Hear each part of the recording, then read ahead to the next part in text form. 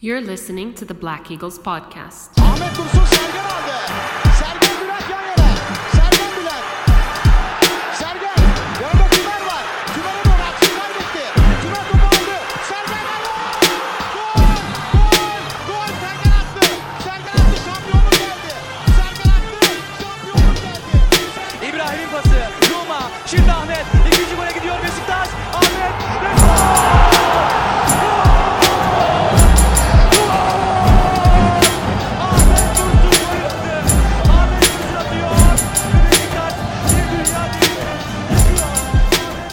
Welcome back, everybody. This is episode 238 of the Black Eagles podcast. And I'm your host, Sinan Schwarting, live from New York City, where the weather has been nuts. A heat wave, things got to a simmering point and have suddenly cooled down a bit. See how that goes. As for Beşiktaş, of course you can say the same. Things reached a fever pitch going into our final preseason match.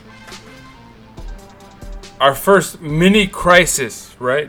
Spawning from the absence of Rıdvan Yılmaz.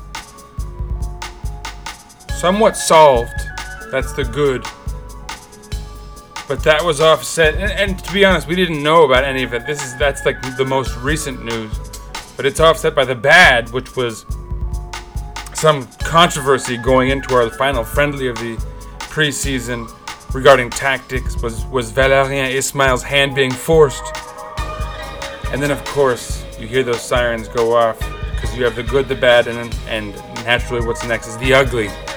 And the ugly is, of course, what has occurred vis-a-vis Emirhan Ilkhan, the former golden boy turned vile creature.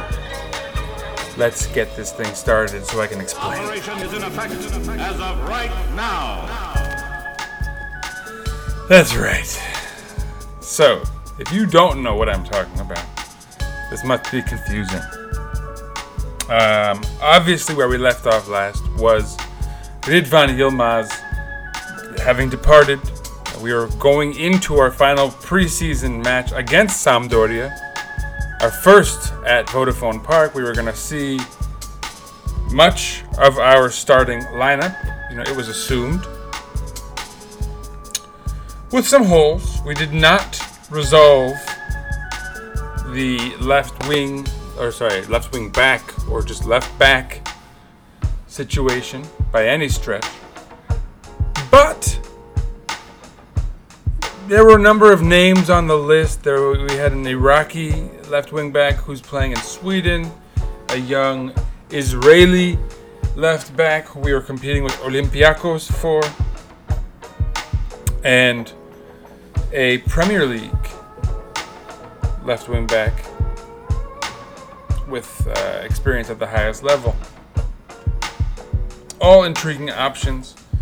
And the good news was that obviously we'd compiled the list, while we knew Rıdvan was on his way out, and we were just sort of like checking boxes one by one, going through it. So that was all positive. Nothing to be down about in that regard. And so you had the good, right? And that would come to a final resolution tonight, or this morning, very early this morning, however that shakes out. Arthur Masuaku is going to be a Beşiktaş player. He is, yeah, but he's going to be in Istanbul, more specifically than that. And it's an intriguing move for us. He's 28. He'll be turning 29 in November. We're buying him with a loan plus buyout option, as we tend to. We're not buying him per se. We're loaning him, but potentially buying him, and we'll see how that shakes out. It might be an obligation to buy rather than an option. We'll see. More info coming. We'll also see if perhaps we can get a Arthur Masuaku episode with Khan Bayaz. Although I don't want to presume anything. The man is busy. But that could be nice, no doubt, for us to be informed a little bit more as far as who this fella is. He is potentially solving a huge issue for us. What I can say sort of superficially about his profile. First of all, he's Congolese, another Congolese left back, which for folks who remember Nsakala might be like, uh-oh, but I mean, he's obviously played at a much higher level, having played for quite a few years at West Ham, actually. He joined them in 2016, playing 6 years there, 105 appearances, so that's significant. He featured for the French under-18, under-19 national sides before switching over to Congo in 2018. He's only made 11 appearances for the Congolese national side. I know Nsakala has made quite a few more, so I don't know if it's a product of him switching over more recently. Clearly, he's the more higher profile player, so who knows, what the logic is there. But so yeah, Arthur Masuaku should be a good player. I can't see why he wouldn't be. We certainly have a need at that position. One intriguing thing about him is that he's, so again, I say superficially, but he is much more of a left wing back than left back, which gives us, I think, a good pairing, right? If Valérien Ismaël prefers the four-man back line, you'd have Umut Medash, who could potentially play that left back, more defensive left back role, which is where he fits in much better, right? He struggled in the left wing back role, specifically with the attacking, what's the word I'm looking for? Responsibilities, I suppose, right? But so Masuaku is much more of a attacking-minded wing back. So on the three-man back line, he fits much more than Umut Medash did. And of course, I've spoken at length in the previous episode specifically about how Umut Medash is apparently not the man to play left wing back. Unfortunately, actually, because I had hoped he might adapt to it, right? But he's only 25 or 26, right? But apparently that wasn't happening. But so, speaking of the four-man back line and why he might still have a role, and for folks who are like, yeah, but he's been taken out of the squad, I do believe that he has a mild injury, so I don't think he's been taken out because of his poor performance in the preseason, which would be like the fear, I suppose, right? No, but that is not the case, as far as I'm aware. He has suffered some sort of minor injury, but so he will still be in the squad, and that's important because we will potentially be playing with a four-man back line on occasion, and the reason we perhaps now know that is that going into this last match, right? So we start with the good, which is Arthur Masuaku, move to the bad, which is a kind of our mood on Friday morning, and I won't even talk about the ugly. Because I'm going to save that for last. I'm going to need to rant on that. I'm going to really need to rant. The bad, however, and it wasn't the match against Sampdoria, it was the sort of news going into it, which is that Valérien Ismaël was being forced, we thought, theoretically, to play a four-man back line and revert to the three central midfielder sort of setup that we're all very familiar with. There was no distinguished defensive midfielder in the trio that was out there, and we'll get into that, but I guess I could spoil there with Salih, Uçan, Jedson, and Kartal Kayra Yilmaz, which was an interesting move. Between those three, there's no one that stands out as a defensive midfielder, right? I mean, Joseph still sort of solves a problem when you're playing with that three midfield role there, formation rather. And, when he does switch to that four-man back line, you'd imagine Joseph has a much more clear role. He knows what he's doing. That's his role specifically. But, with Masuaku. Maybe now you see that variability where we'll switch between the two. And in this match, you'd see a little bit of that as well. And what's even more important, I think, is that even with the four-man back line, the sort of key function of his, and by his I mean Valérien Ismail's understanding of football, his tactics, his logic, is to have these shifting lines. And of course, we've seen Valentin Rosier interchange with Rachid Ghezal when they're both at their best. And so that's kind of an example of the type of football that Ismail has been sort of preaching. So even with the four-man back line, I think you could expect to see some of that and some fluid lines, so to speak. But so yeah, I guess let's dig in, right? We know what the good, the bad, and the ugly are. That's been introduced thoroughly. We know what the good it was generally, and I think we're just about done with that. Masuaku, welcome. The bad, so yeah. As I said already, Ismail's hand was potentially forced, but even if hopefully it's not just from fans complaining. Some folks were saying that players on the squad were potentially complaining about the formation. Where that might make sense is guys wanting to play on the wings, especially Rachid Ghezal. He did not thrive behind two forwards. He struggled in that role quite a bit.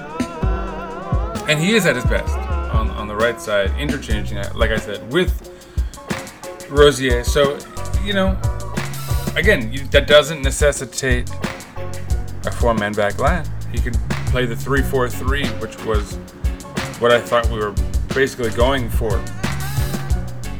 And so, I guess the real news in that regard is, Philippe Kenny, that transfer was potentially nixed, taken off the books. Nkudu is staying sort of officially. It never really was confirmed that he was leaving, and he was included in squads and stuff, even at the height of that rumor. So perhaps that was unsubstantiated to begin with, but it certainly seems like we're sticking with the kind of wing options now, and so Nkudu has a role, and they're going to stick with him for now.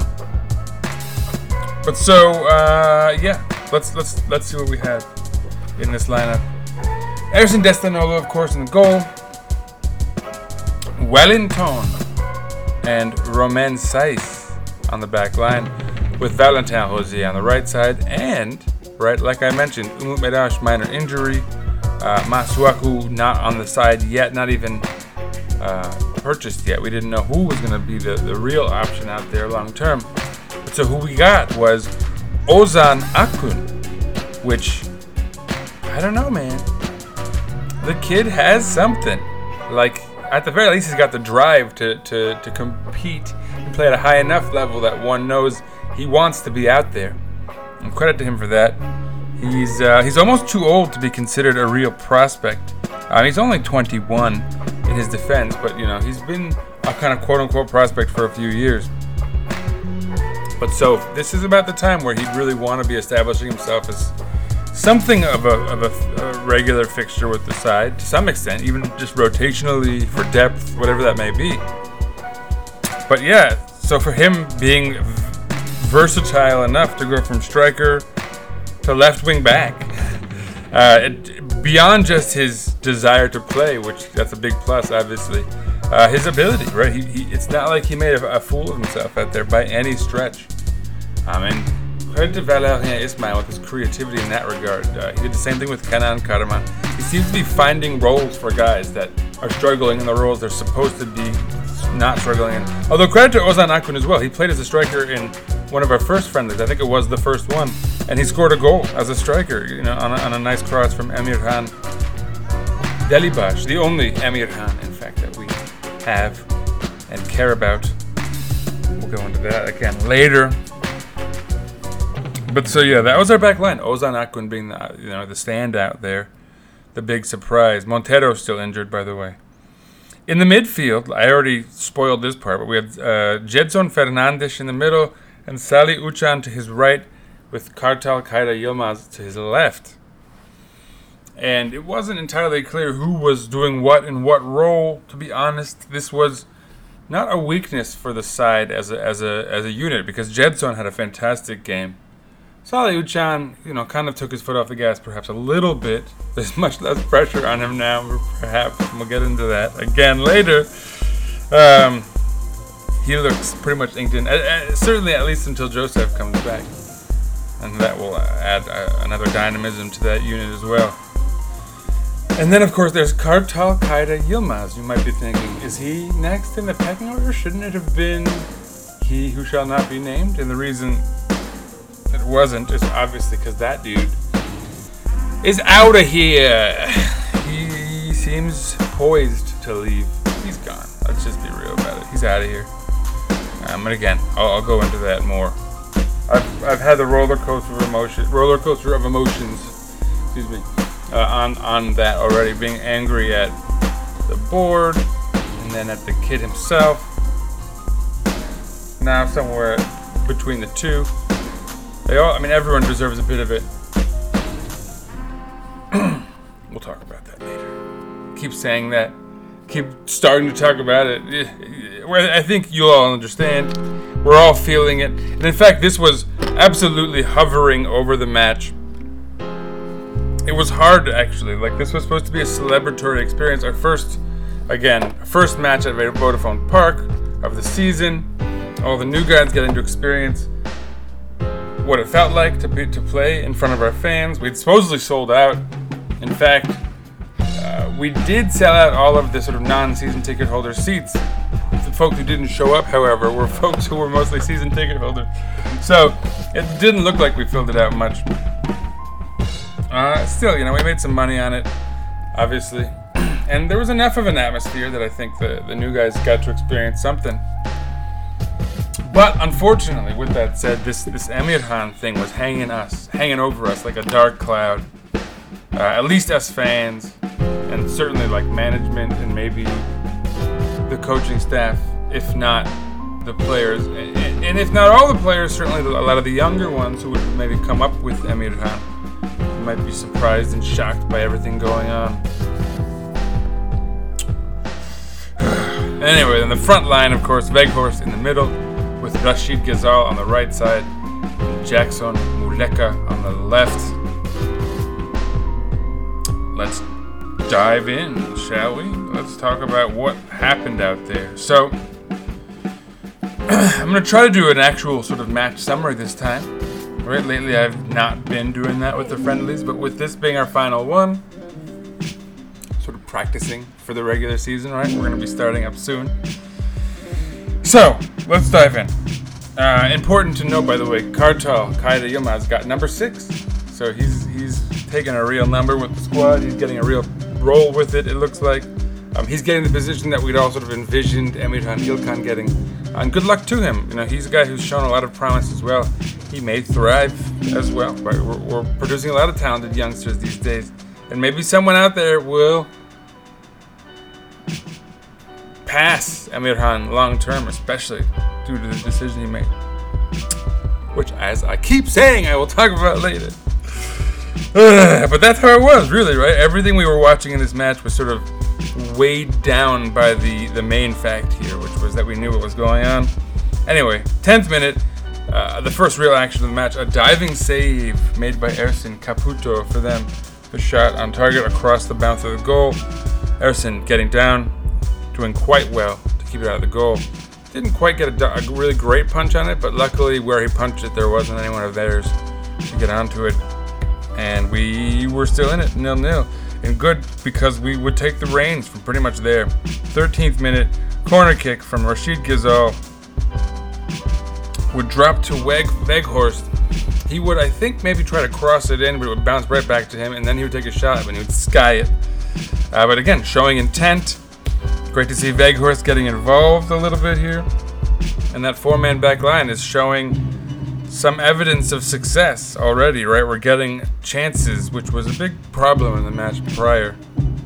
No doubt, against the Wolves. The Wolverhampton Wolves. So, 18th minute. Salih Uçan pressing.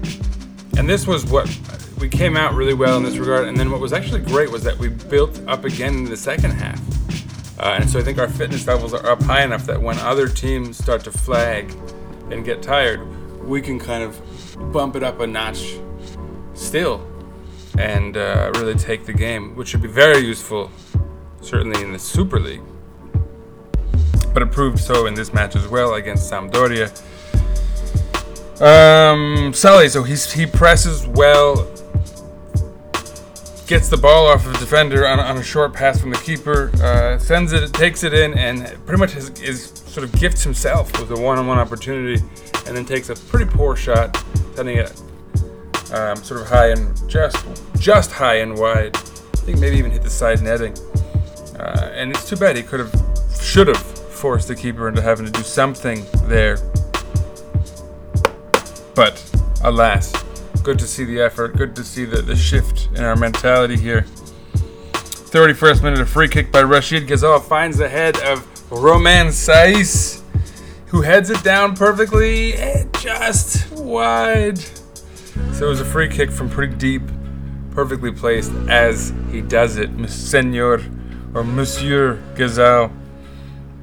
But alas, Roman Saiz is not lucky enough to get his first goal in the Beşiktaş kit. But you can see something maybe happening there. He clearly has that ability. There's no doubt about that. So, we move things along. At this point, we've taken the match, it would seem. And sure enough, the 36th minute, I don't even know, honestly. Like, Jedson has the ball. He's passed it from the defense into the midfield. He's pressed from behind. Looks like a foul by Kali. Kali sort of instead nicks it off and passes it into the path of Sabiri, number 11, just past the halfway mark on the pitch, the midfield, and he just launches a ball from there over the head of Ersin Destanoğlu and into the back of the net, where Ersin's racing back, can't get there fast enough. And Sabiri has like a Puskás award-winning goal in a friendly. And I didn't see SportsCenter that night, but I wouldn't be surprised if it wouldn't have made it. Quite a shame for us to go down like that, because you're never gonna that's like once a decade you're gonna see a goal scored like that against your side. That does not happen a lot, and so it's, in a way it's a shame that would change how the match was reflected and how we were gonna have to play and everything, because we really looked pretty good for the most part. And that'll be it for the first half. No subs made, so we were, kind of trying to see fitness levels. Give it the everyone the trial run here, the full run. And like I said, what was promising here is, despite that fact, people were upping their tempo and pressing harder, sort of right out of the gates in the second half, and most of the way through it. And obviously, as subs started to come on, that became easier. But still, you could tell that fitness levels were high enough with those guys who'd played the entire first half, that they had another level that our opposition did not. And immediately, you could see the benefit. The first real action in the 53rd minute, Valentin Rosier, off some nice midfield interchange between Jedson and, I can't remember if it was Salih or Kartal Kaida Yilmaz, but either way, nice sort of quick passing into the path of Valentin Rosier, who's rushing in from the right side. And like I said, shifting lines, right? You don't necessarily need to be playing with three men back to be able to do that. And it's good to see Valérien Ismail's methodology sort of carrying through despite the change in formation and tactics. But yeah, Rosier with a lovely shot from deep, just wide, a lot of power on it, pretty great placement too, just barely missed. And you can see right away that the intent is real. And so then we'd get a couple subs. 59th minute, Berkay Vardar on for Roman Saiz, Emrecan Uzunhan on for Kartal Kaida Yilmaz. So for anyone paying attention, that's two central defenders on, one central defender off, and one central midfielder off. And you could make the argument that Berkay Vardar is maybe more of like a defensive midfielder type, but still he's functioning as a third defender and allowing even more variability and flexibility if that is the case. But I'm pretty sure we're switched to a back three at this point. Also in the 59th minute, Nkudu coming on for Muleka. So we've committed to him being in the squad. It looks like now we've committed to the idea that we're playing with wingers. And so he clearly has a role, and it doesn't look like he's going anywhere. And yeah, he made an impact. I mean, as he tends to do. I honestly think he could be valuable as a sub in this regard. And there's a lot of value for us in terms of keeping him. I didn't see any sense in us letting him go, since any winger we're getting in is for depth anyway at this point, right? We know Ghazal and Jackson Muleka are going to be starting. So really, like, I think Nkudu is kind of the perfect super sub, as long as he can stay healthy. And we have depth, right? There's 14. Like, one nice thing about the moves of the guys we have, like with Boyd and Hasiachuk. Well, he's been made Kadrotishi, but we'll talk about that later. But, we do have options, like, even as a third, like, should Nkudu be injured for some stretch or whatever. But hopefully that's not the case. And anyway, moving along briskly. Right after those subs are made and we switch to the three-man backline, bang, we score. And like we're pressing at this point even more impressively. And just 3 subs made. But yeah, I mean that three-man backline seems to have added to that effect to some extent. And it pays off almost immediately in the 64th minute, a goal by Weghorst. It is in fact Jedson who's pressing. Like I said, we're pressing all over with high energy, showing that extra level of fitness. And bam, he presses. Again, it's the keeper passing out of the box.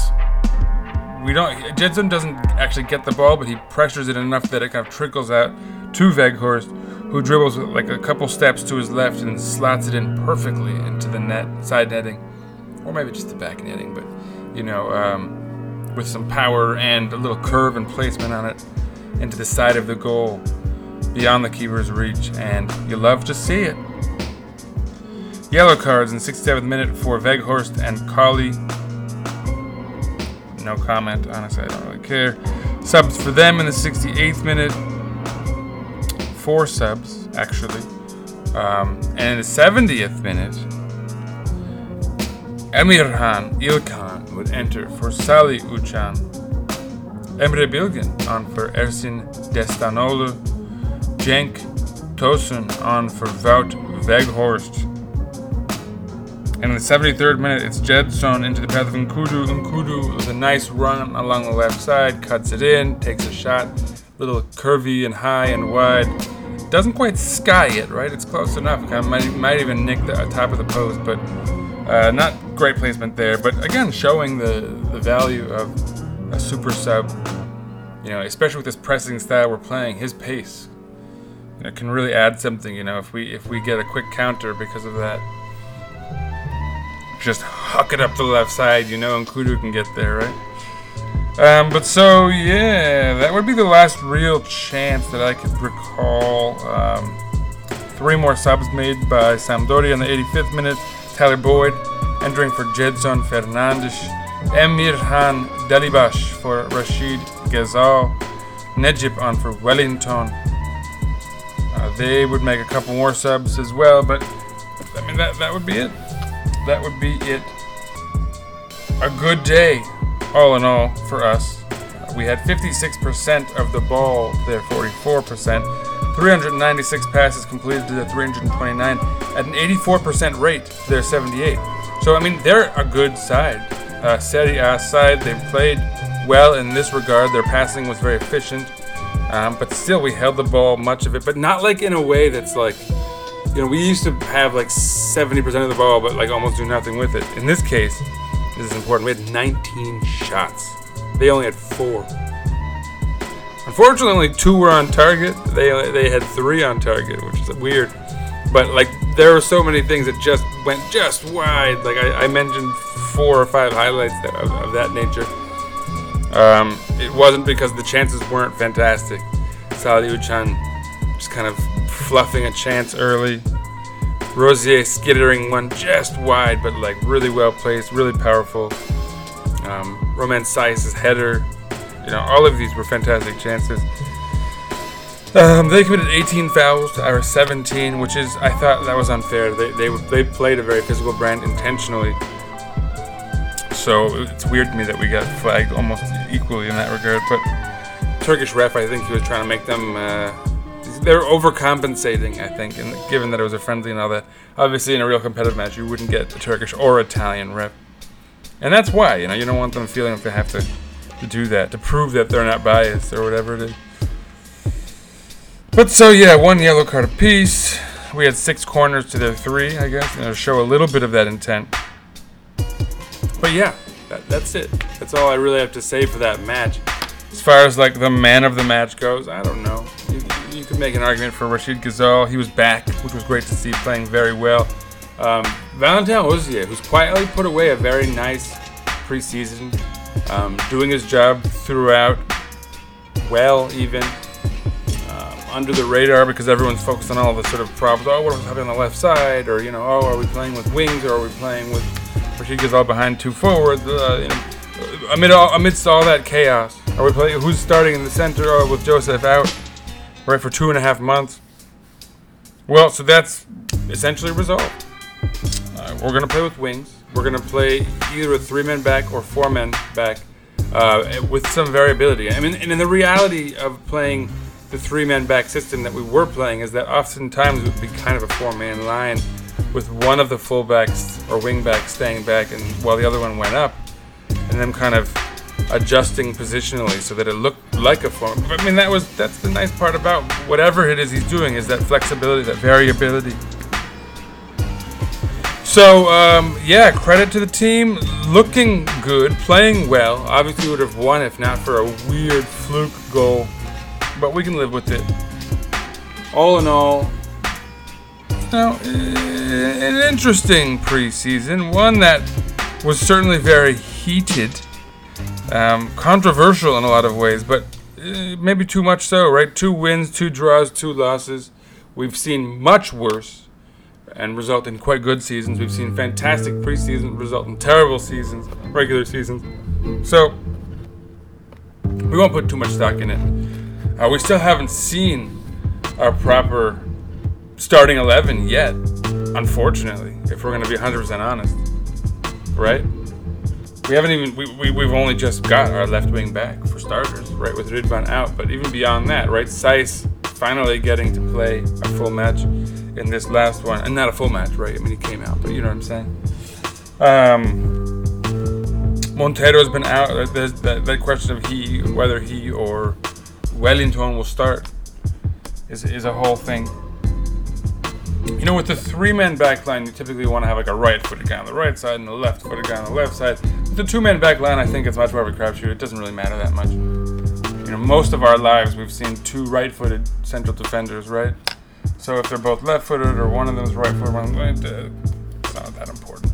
The key is that one of them is at least one of them is good enough on the ball to pass it well enough to get it out of the defensive zone without just having to hawk it up every time, right? But we have a number of central defenders who are capable of that. But so yeah, to recap, right? We started out the preseason with a win against Werder Bremen. We drew Victoria Pilsen, despite a very dominant performance.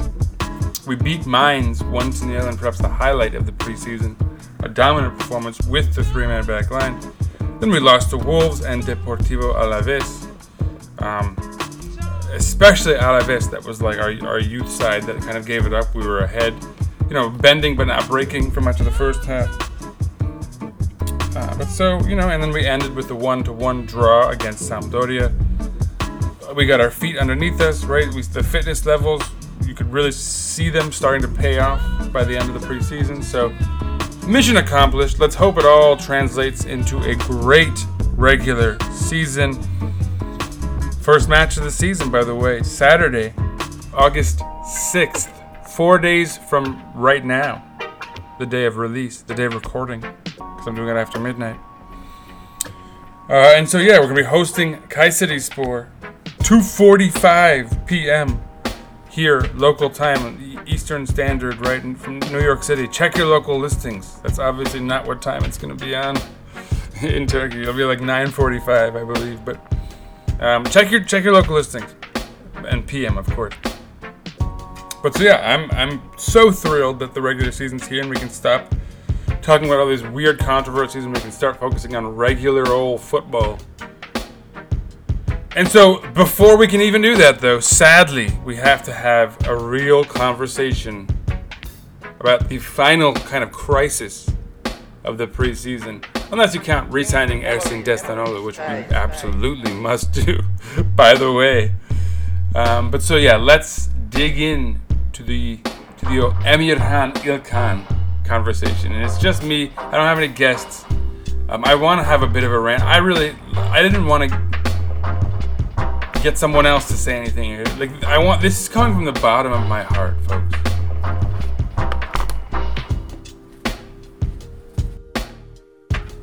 Much like a child whose parents are divorcing. Initially, you don't know who to blame, what to blame, right? Like someone chased off someone else, and you're angry, irrationally at that person. Why is dad or mom? Why are they leaving? This is your fault. You tell them to come back. Why are you always yelling? Surely it's there's something we can still do, right? There's this sort of negotiation phase, and then finally you kind of come to the realization, wow, that person left, and it's oftentimes their fault for doing so, right? And so you shift your focus to the real problem. Who did what to hurt you and to make the general situation worse. And generally, that focus shifts to someone else.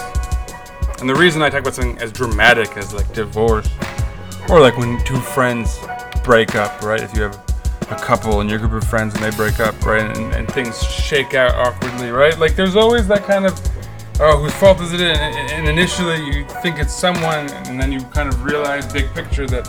And the reason this is so significant is because this has happened, right? Emirhan Ilkhan has left. It's not official, but it's official. That's Murat Uzen has said that it's happening. Sercan Dikme has said that's probably happening.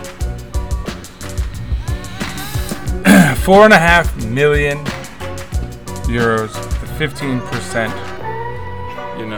We collect 15% of the profit of his next sale.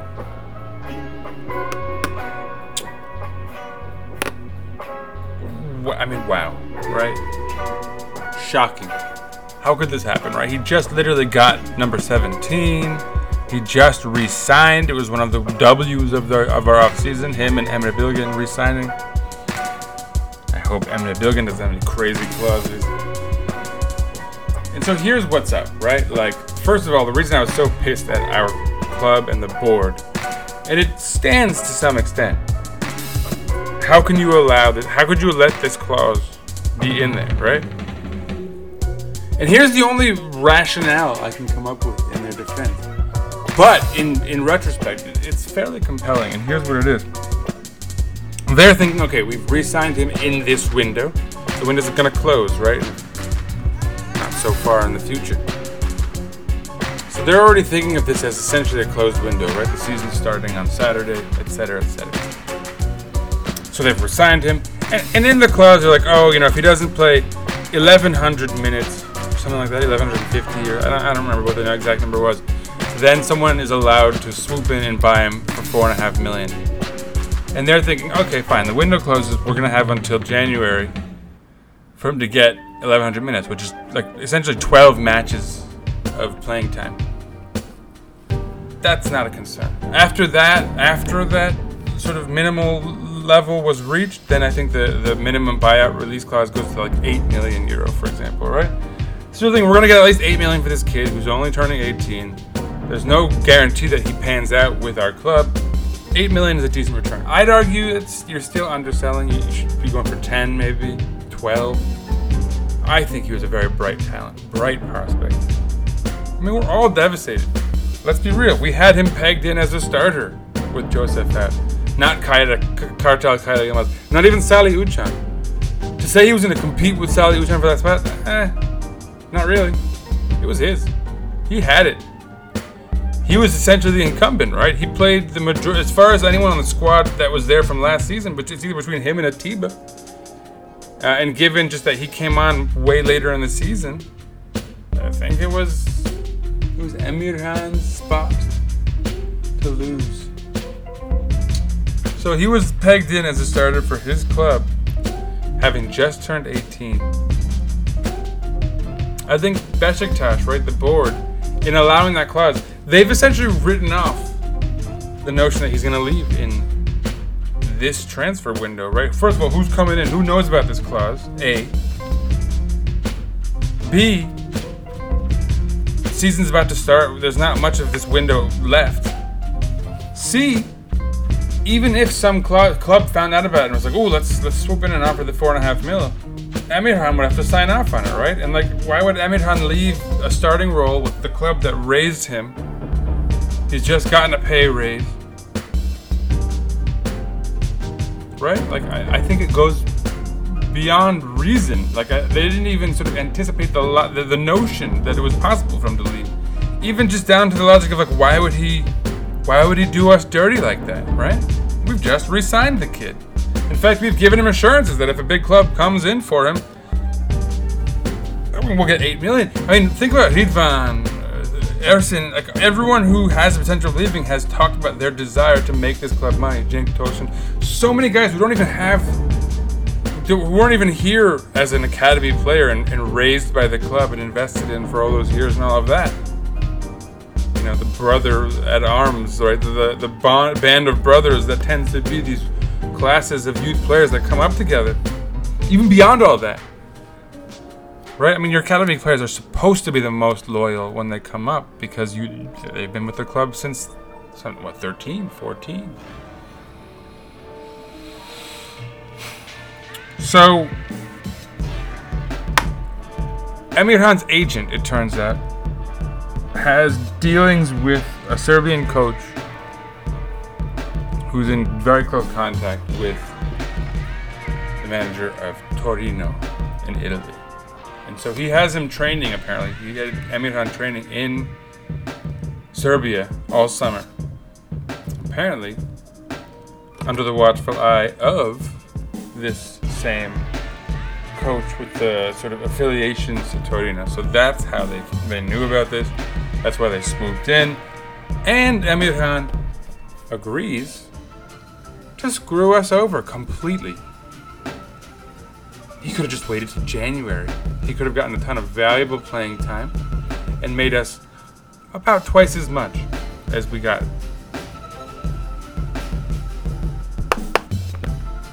Not only would the minimum release clause go up to 8 million after those 1,100 minutes, the percentage of the next transfer would have gone up from 15 to 20%. So he screwed us over.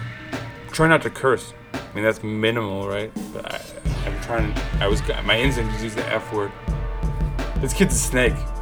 I don't really know how else to say it. I mean, everyone's like, oh, what can you expect, right? Like, Turkey's in disarray and blah, blah, blah, right? Like, who doesn't want to jump for the opportunity to play in a top 5 league and he'll have a better chance of developing? I mean, that's debatable. Well, let me explain why. But first of all,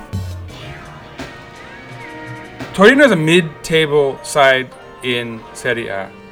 Potentially a relegation threat. I mean, I don't know if that's true. They could be, though, right? They're certainly not challenging for the title there. They're not trying to win the Scudetto.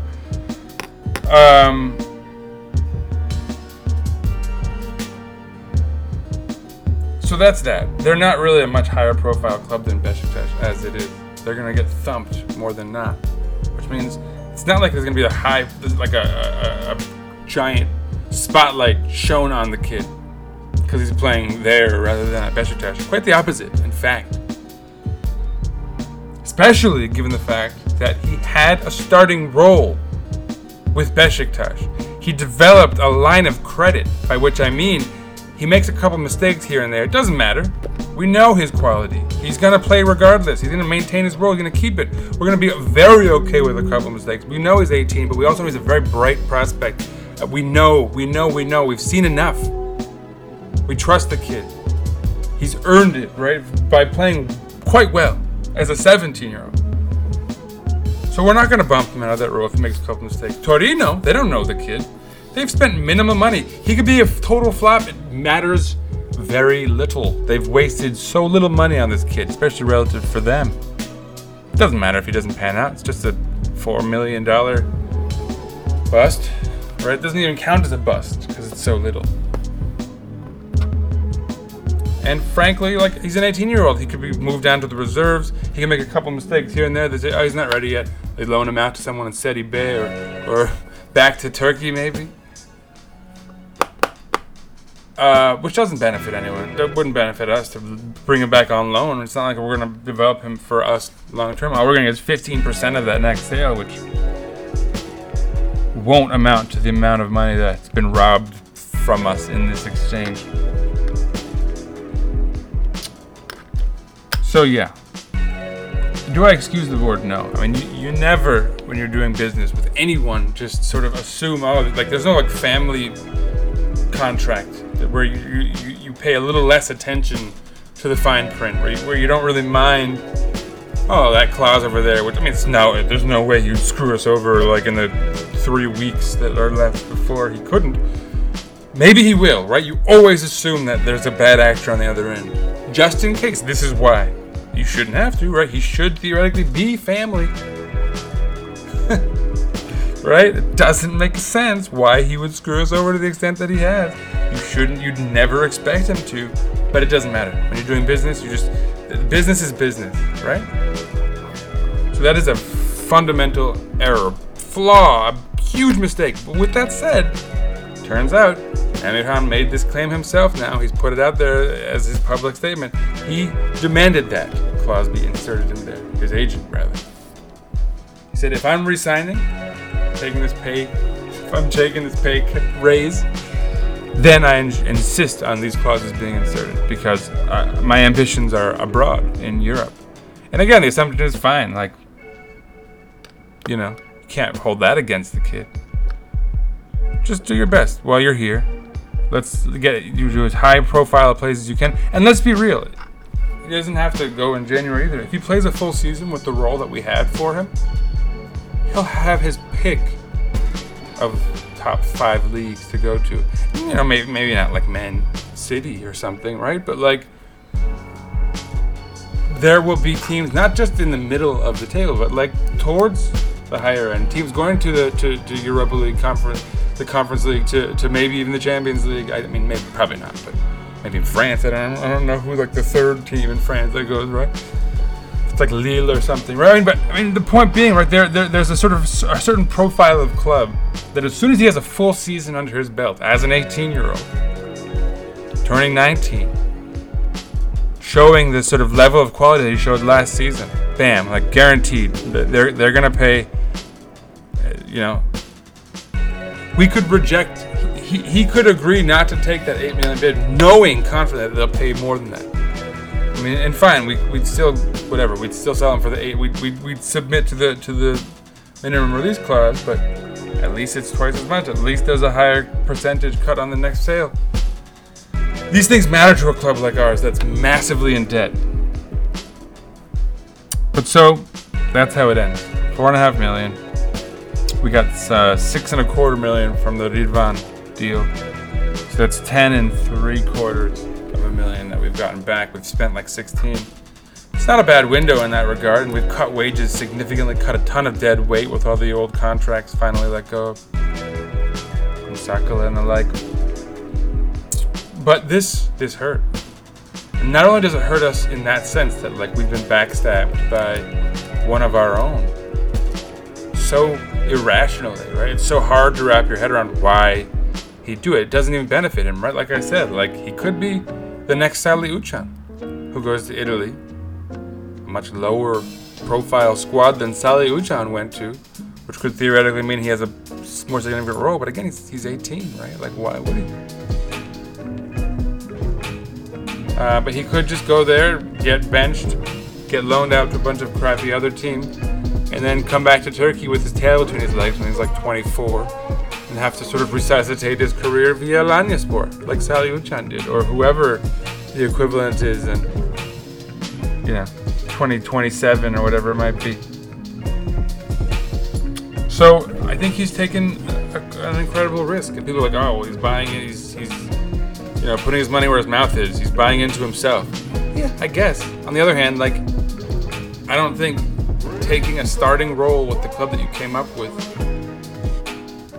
and putting a solid season under your belt. It's not like he's going to get like Champions League football or something, right? I don't know. I've really come to a point where I think I resent him more than the board by a lot. It was a selfish decision, poorly thought out, ill-advised, rushed. And it's not going to benefit the kid. Probably. It could, right? Let's hope for the best. I guess, if you want to. I don't even know why we should. I don't even care. I guess for the sake of the Turkish national team, maybe down the line, right? But it's not going to really benefit us much. And I'm resentful enough of how he did this at this point that I don't want to say I don't want him to succeed, honestly. That seems so spiteful. It's beneath us to do that. But, I mean, I don't know, man. Like, this was such a snake maneuver. I still don't get it. It hurts. It hurts. And what's worse, too, is now we, like I said, we're 4 days away from the season. We've now switched to a system potentially where we need 3 central midfielders. And we're lacking guys. We need depth. We went from a position of strength where we had Jedson and Emirhan and Joseph and Atiba. I'm sure maybe Kartal Kaida, Salih Uçan, right? Whatever. Now Salih Uçan's like guaranteed to be a starter because basically after that it's Kartal Kaida Yilmaz. Joseph's out, right? I mean, and he'll be back in October, hopefully. But until then, yeah, I mean, we're probably gonna have to go find someone anyway, just to fill out the depth. Regardless of the fact that we can hopefully count on Joseph to come back, but he puts us in a position, right, going into the season. Now we have another hole. We were just put in our first sort of mini crisis, and it was. People were freaking out because we needed a left back and left wing, but wing backs are so hard to come by. We have to change the whole system. Everything has to change. We need to go back to the 4-man back line where it's like panic mode. Right? Scrambled. We've got someone. Maybe he's good. Masuaku. I hope he is. I mean, it's a good profile for a player. And then bam, now we have an even bigger hole to fill. I don't know what to say. Earlier in the transfer window, there were credible sources linking us and Galatasaray to Okay Yokuşlu.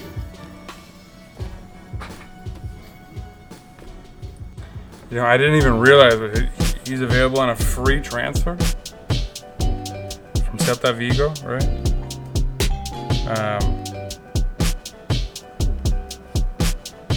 Yeah, West Brom got him. So that's unfortunate. And what's unfortunate about that especially is that he could have been a kind of long-term replacement for Joseph positionally, and he's a Turk, right? So that would have been a guy of value to get. Unfortunately, that's not happening. So where does that leave us? I have no idea. We need a central midfielder. Thank you, Emirhan. What a lovely parting gift. On top of that, maybe we need another winger still, supposedly. Maybe we need a central defender. I mean, if we're only playing with 2 back, obviously we don't. Maybe. I mean, still use upgrade talent-wise. But, yeah, I mean, just an absolute shame that things had to happen. So it totally soured everything. The whole preseason has been sullied.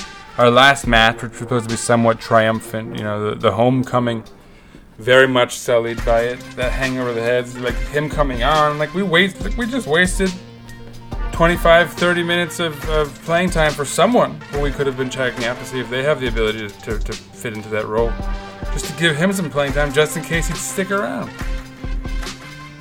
Surely it wasn't to give the fans a final look. No, screw that.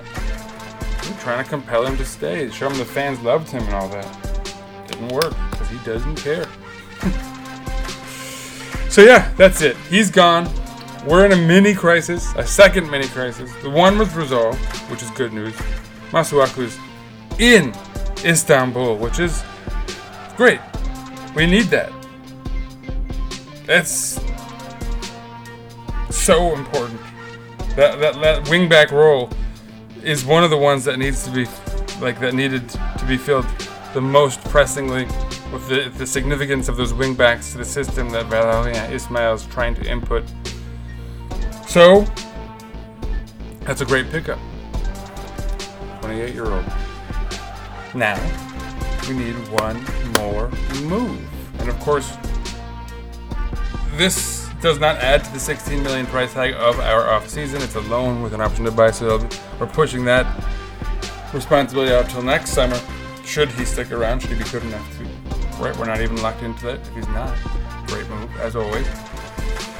So, right, we're only about $6 million in the hole. I think we could probably not splurge, but we need a defensive midfielder. We need a central midfielder, one of those two. Someone maybe who can perform both roles. So, I don't know where that leaves us, but that's a need. Thanks, Emirhan. Thanks, kid. So, on that note, I think we're done. We're done here. Hopefully we'll have a Masuaku episode. If not, either way, we'll be back very soon with some actual football to discuss. Until then, we'll be back. Follow us on Twitter at Eagles_podcast. Follow myself at Sir_Wrights_a lot. And as always, let's go Beşiktaş! Peace out, everybody. And yeah, follow us on Instagram, Black Eagles Podcast. One word. Forgot about that. Peace out, everybody. Let's go Beşiktaş. We've got a big football season ahead of us.